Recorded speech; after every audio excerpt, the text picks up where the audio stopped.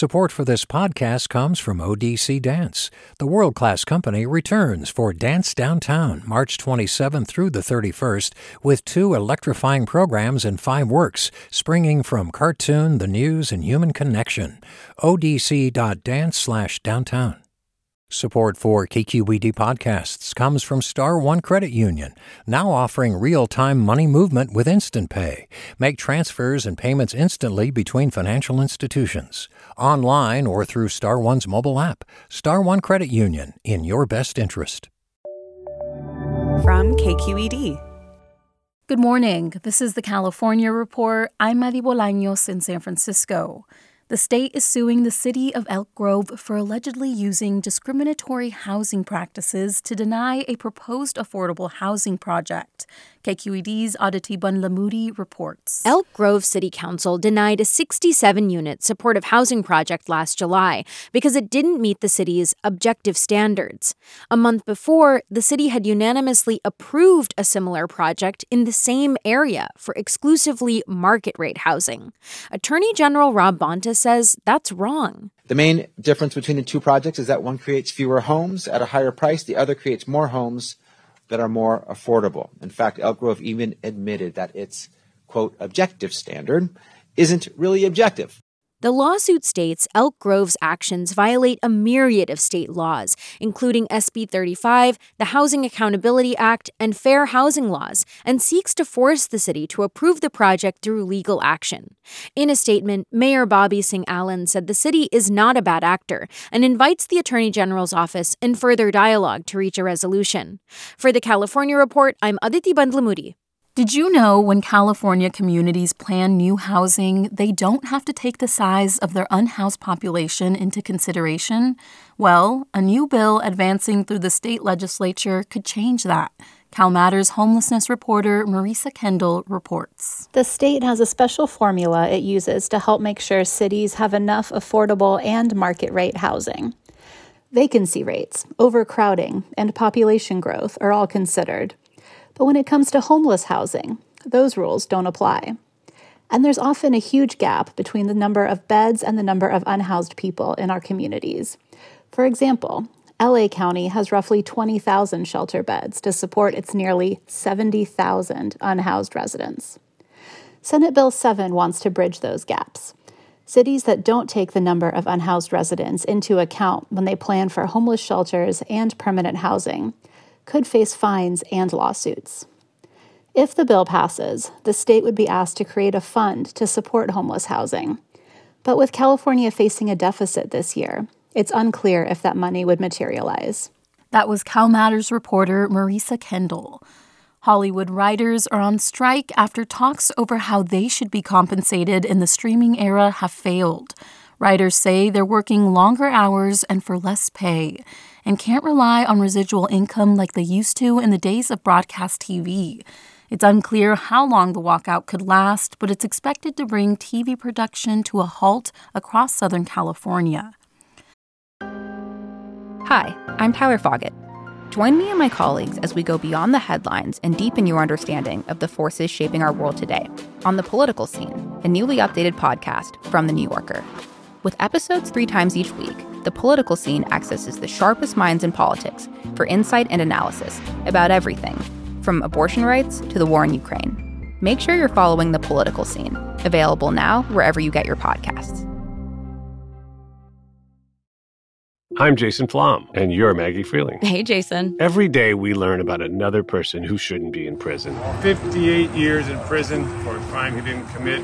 So glad you're home. If you want to be part of this work, listen to Wrongful Conviction, The podcast where we hand the mic to innocent people to hear their stories. How do you send someone innocent to prison? Listen to new episodes of Wrongful Conviction with Maggie Freeling and Jason Flom on the iHeartRadio app, Apple Podcasts, or wherever you get your podcasts.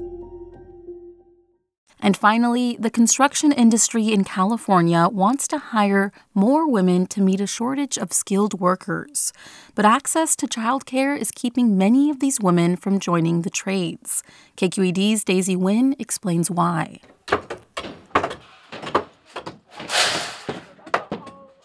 At a construction training center in Pleasanton, Tamara Hayward and 10 other women are hammering in a lumber yard. They're about to graduate from a boot camp for carpentry.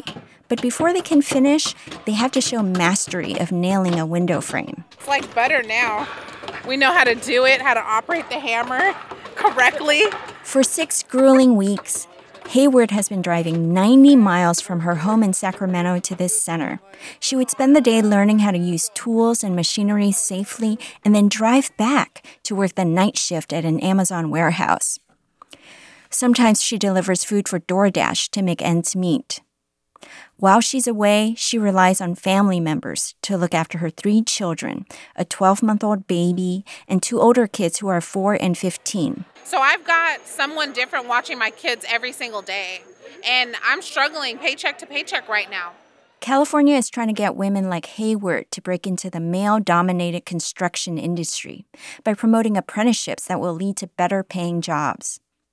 The industry itself needs hundreds of thousands of skilled workers to replace older ones who are retiring. But only 3.5% of people enrolled in these types of apprenticeships are women. Katie Hagan is the director of the California Department of Industrial Relations. If you've talked to women in the industry, they will likely share the challenge of finding affordable and accessible childcare as a significant barrier.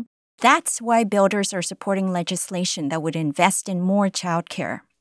Andrew Meredith is the president of the State Building and Construction Trades Council. He says construction workers often go to job sites before dawn, so they need childcare during non-traditional hours. In the valley where it gets over 100 degrees during the summer, a lot of our construction job sites pivot to starting at 6 o'clock in the morning. Women are actually, looking for programs that can take their children at 5 or 5:30 in the morning, or God forbid, even sometimes earlier than that. Meanwhile, the state is giving $25 million in grants. A big part of that will cover the cost of childcare for women starting their careers in construction. Tamara Hayward says that money will help her get through the next phase of her training. She'll be on call when a construction job comes up, and she'll earn enough money in this one job. She also won't have to rely on family to watch her kids, and childcare will be subsidized. 2 years of receiving a child care stipend will allow me to save 2 years of income that I would have taken away from my household for child care, and I want to buy a house, so I'm also going to be able to save money to buy a house for my children. On the final day of the boot camp, Hayward said she woke up early, prepared bottles of milk for her baby, and got in her car. I just finished giving her the last of the breast milk that I made.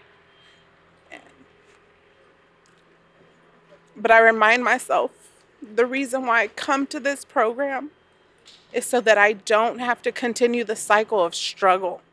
She says her kids and the promise of a better future motivate her to keep going.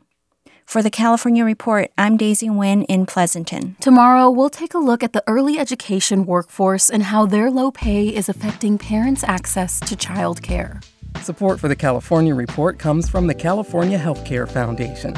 Listening to Black Californians, a new study on how the healthcare system undermines the pursuit of good health. On the web at chcf.org/LBCA. The Wesley Foundation, investing in California's underserved children and youth. And Eric and Wendy Schmidt, whose philanthropy includes 11th Hour Racing, working to connect sustainability with sport to help restore ocean health. On the web at 11thhourracing.org. And that's the California Report for Tuesday, May 2nd. We're a production of KQED Public Radio. I'm your host, Mari Bolaños. Thanks for listening and have a great day. Support for this podcast comes from ODC Dance. The world-class company returns for Dance Downtown, March 27th through the 31st, with 2 electrifying programs and 5 works, springing from cartoon, the news, and human connection. odc.dance/downtown. Support for KQED podcasts comes from Star One Credit Union, now offering real-time money movement with Instant Pay. Make transfers and payments instantly between financial institutions, online or through Star One's mobile app. Star One Credit Union, in your best interest. I'm Jason Flom, and you're Maggie Freeling. Hey, Jason. Every day we learn about another person who shouldn't be in prison. 58 years in prison for a crime he didn't commit. So glad you're home. If you want to be part of this work, listen to Wrongful Conviction, The podcast where we hand the mic to innocent people to hear their stories. How do you send someone innocent to prison? Listen to new episodes of Wrongful Conviction with Maggie Freeling and Jason Flom on the iHeartRadio app, Apple Podcasts, or wherever you get your podcasts.